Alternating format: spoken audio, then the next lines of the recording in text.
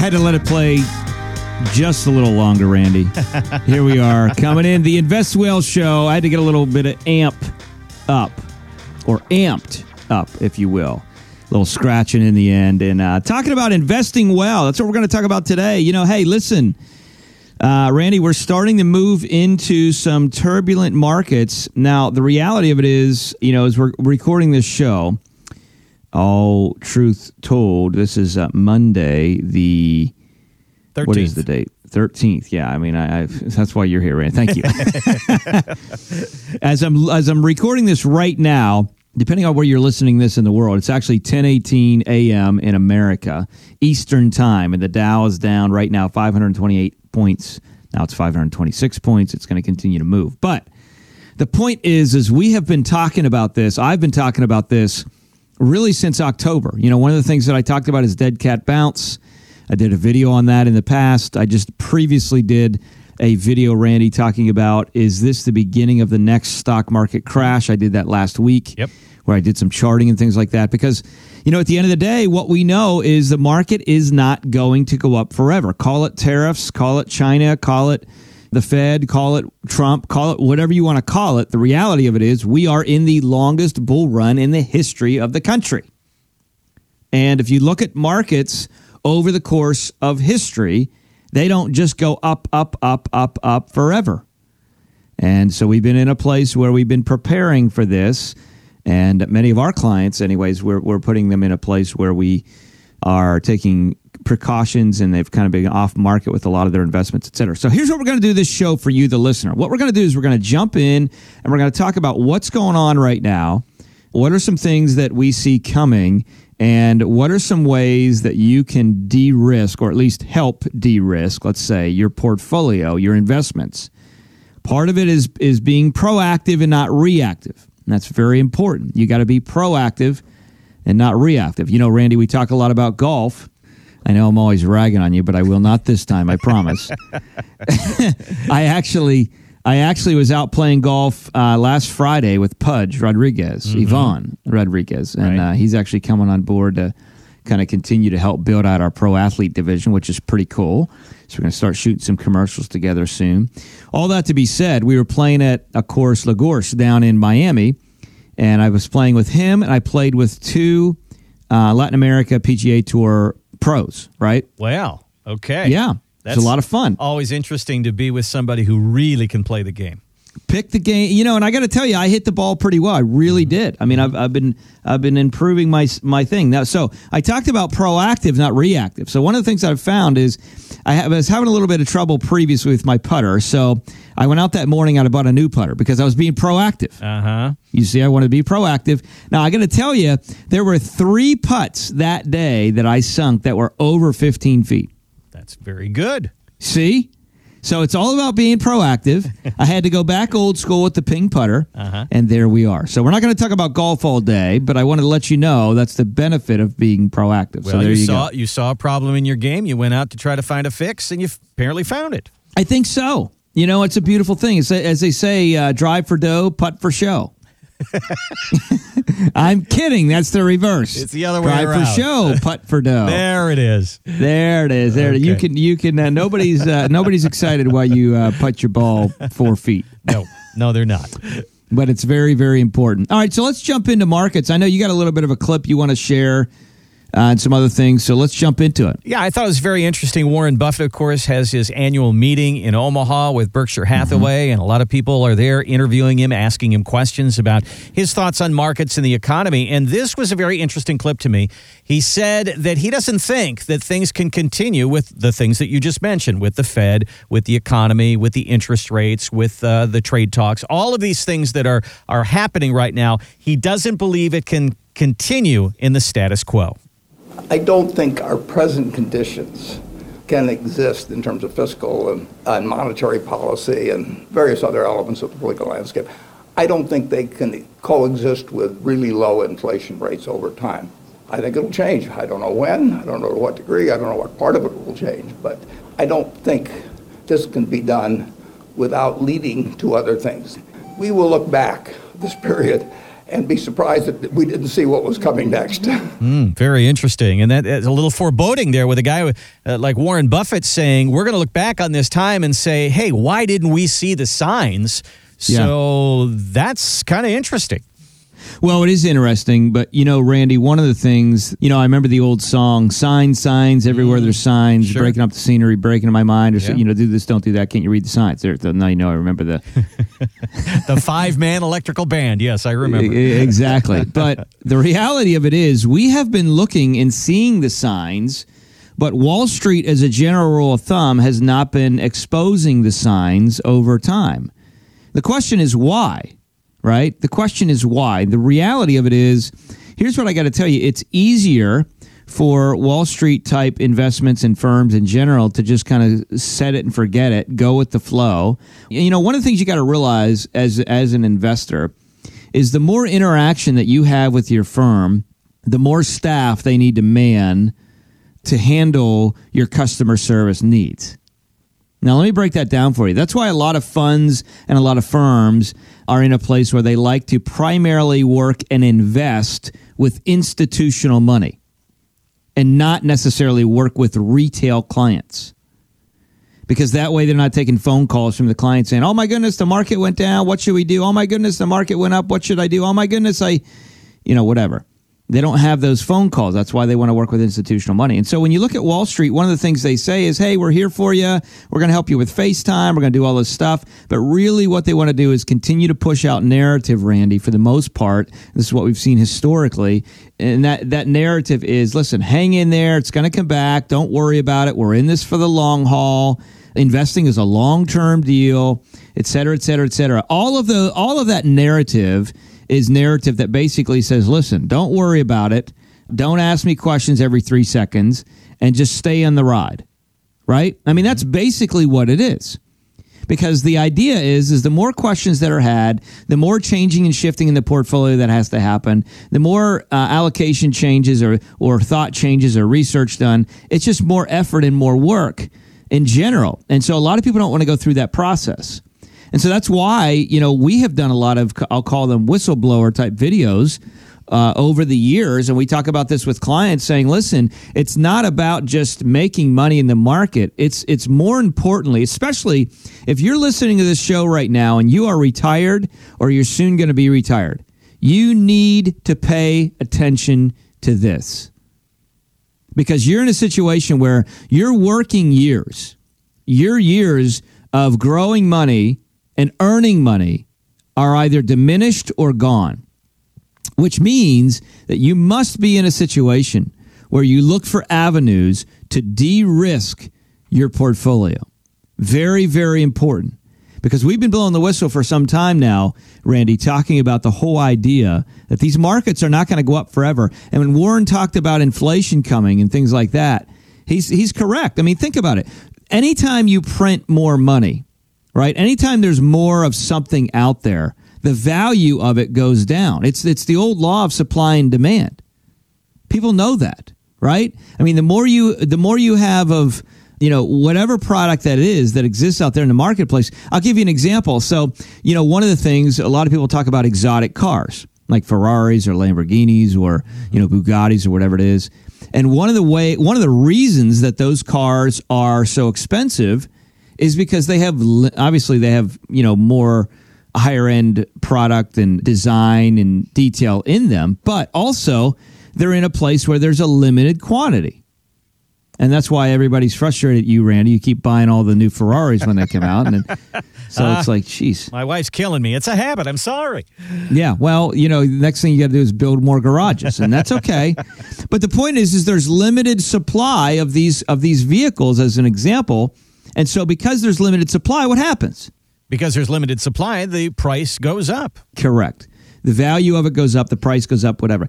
But if you contrast that to, let's say, the Ford Explorer, and I'm not saying there's anything negative about Ford, but how many Ford Explorers are out there versus, Ferraris or Seemingly Lamborghini? Millions of them, yeah, right. Does that make sense? So Sure. Obviously you're in a situation where you're not going to be like, well, I got the most unique Ford Explorer in the world here, so because of that, I'm going to charge you 20% more than the sticker price. Right. Ain't going to happen. right? Because you can just go down to the street and get another Ford Explorer for, a lower price. So at the end of the day, it's supply and demand. And what we've seen in the economy and the markets is from 2009 to almost 2014, we had QE, quantitative easing. A lot of people are forgetting that, and I talk about this a lot.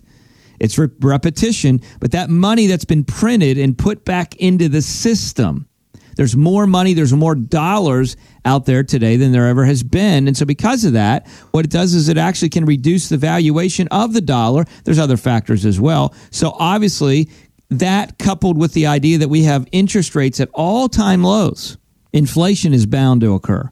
So when inflation takes place, Michael, things become more expensive. We're obviously going to see the price of things go up, but usually along with that comes higher interest rates, and that can actually be the friend of a retirement saver. We're going to get a little bit more. So when you talk about de-risking your money, why don't you break that down just a little bit? Tell me, what does that mean? Because when somebody says, I want to pull the risk off the table, to me, that means put it in the bank. That means put it in CDs. That means put it in cash. And that's not always the case, is it? No, it isn't always the case. And by the way, when you talked about interest rates being higher, one of the things that you got to realize is some people may remember back in the 80s where interest rates were like 15, 16, 18%, right? In CDs at that time. But the inflation was really high at that time too. Right. So what you have to do is it's not just about taking money and putting it in a place where it's just safe, even though that's important. And there's different levels of risk that exists out there and different types of risk. But it's not just about taking money and putting it in safe. It's also about the idea of, taking money and putting it in a place that you can actually make some nice money as well. Because, I use the old strategy or the thought in relation to CDs today as the idea of losing money safely. People are like, what? Yeah, you're losing money safely. And the reason is because, you're not keeping up with inflation. You might be in a place where your investment's safe, but you're not keeping up with inflation. So how do you de-risk a portfolio? Well, the first thing is you definitely got to be in a situation where you think differently and you're not all in the market, okay? And that means stocks, bonds, mutual funds, ETFs, et cetera. You're in a place where not all of your money is in the market. A lot of firms out there are in a place, and we see this for families, Randy, that'll come in, they want a second opinion on their wealth, or we'll have a conversation depending on where they are in the country over the phone or, over the computer, GoToMeeting, et cetera. And we'll have the conversation about how all of their portfolio, for the most part, is in the market. Stocks, bonds, et cetera. And the typical rule of thumb is move to more bonds and less stocks when you want to de-risk. The problem with that is, as you pointed out, interest rates are at all-time lows. They're probably going to go up. And as interest rates go up, par values on bonds will go down. So what can you do? Well, there's other structures out there. We've done a lot of research around the Harvard and Yale endowment models back in 2007, 08. And there's a lot of hard asset structures out there that exist where you're buying into direct real estate, maybe things like multifamily properties or data centers. Everything is being saved today in our culture today on the cloud, right? Mm-hmm. So those servers have to be somewhere. That's a great place to have facilities where you own a facility and are leasing out for these data centers is one. There's several other hard asset type structures that we can do that will continue to pay us nice distributions or dividend type payments, if you will, over time, and yet have appreciation. And yet it's also off market. Another thing is insurance companies have, I call them zero hedged type products, the big A word, annuities, which some people say, oh, they're horrible, or some people say, oh, they're great. And, it's like anything else. You got to dive in and deep dive the good and bad. We've seen some of those contracts and products for families over the years make some really nice returns and then lock in their gains. In fact, there's a really interesting study by Professor Babel from the Wharton School of Business that came out December of 2010, and I believe it's still relevant, talking specifically about those contracts, those products, and how they actually beat the return of the S&P 500 over a 5-year rolling period from 1997 to 2010. Roger Ibbotson is a Yale professor that has an article out there talking about how a properly structured annuity, there are some out there, again, that are bad, that are not good, that are paying too heavy and high in commissions and that don't have value for the consumer Just like anything, there's bad and good of everything, but there are some that are really, really good that have done well, might be a solution. And he wrote an article, Roger Ibbotson wrote an article talking about how they've actually outperformed bonds as far as actual return over a period of time. And so that's an interesting article as well that's available. All of these things are ideas that are different than the typical Wall Street thought. And there's others out there as well. But the first thing, Randy, I think, and foremost, is primarily the idea of embracing the thought that, okay, there's got to be something different than just on market. Last thing I want to say, there's a couple that came in 2 weeks ago to us and at our firm, Wall Private Wealth. And they wanted a second opinion. They were in a place where they had a decent-sized portfolio. Wasn't massive, wasn't small, but it was a decent size. And they were with a larger firm, and they were just scared of the market. And one of the things that they had said repetitively is, what else can we do? And the answer was, well, we can just go more to bonds. And at the end of the day, that wasn't what they were looking for. They wanted actual safety, not just to be more conservative, but they wanted safety from the markets. So thinking differently and coming off market is crucial, Randy. Well, I just think that it is very interesting when someone like Warren Buffett says, we're going to look back on this period of time and we're going to say, why didn't we see the signs? Yeah. So I think it's really important for all of us to have as much education, as much insight into what those signs are, and then in turn, what do we do to adjust our path because of the signs? Do you think about going down a road, a windy mountain road, where the sign says dangerous curves ahead? Maybe Warren Buffett is saying to us right now, we're seeing the dangerous curves ahead sign. What are we going to do? Are we going to slow down, or what are we going to do to adjust to it? Well, that's important. You got to adjust. It's like anything else in life. To be successful, you have to be willing to adjust. People know that are business owners, and sometimes they don't take that approach in their portfolio because they're trusting someone else, and unfortunately the adjustment that person or firm makes is primarily all in the market. So it's important to educate yourself. And on that note, we got to close this show down, but if you want more information and education on how can you adjust, how can you think differently, how can you start to kind of de-risk what you're doing, go to leanonthewall.com. That's our site, leanonthewall.com. There's a lot of information on there. There's a lot of videos that are shared to help you and educate you in the process. If you have a specific question about your story, as you're there on leanonthewall.com, you can go ahead and reach out to us. There's a little place as you scroll down, just says contact our firm or reach out to us, etc. And you can just send us a little email. Hey, I got a question about my story. I'd like to get a second set of eyes, second opinion on what I'm doing, etc. And we can certainly go through that process of having a conversation to get you the information that you need so you can continue to invest well. Remember, it's your money. You've worked hard for it. You want to be a good steward of it. It's all about living on purpose so you can live with purpose, and that only happens if you invest well and live well in life. So thanks for tuning in, and we will catch you next show. Make sure you share this with someone that needs to hear it. They might be a deer in the headlights in relation to investments, and they need to be a little bit of a awoken, if you will, so they don't lose 20, 30, 40% of their portfolio if we have another major crash in the market. Share this with someone you know that needs to hear this to help them protect everything that they've worked hard for as well. Thanks for tuning in. Catch you next show.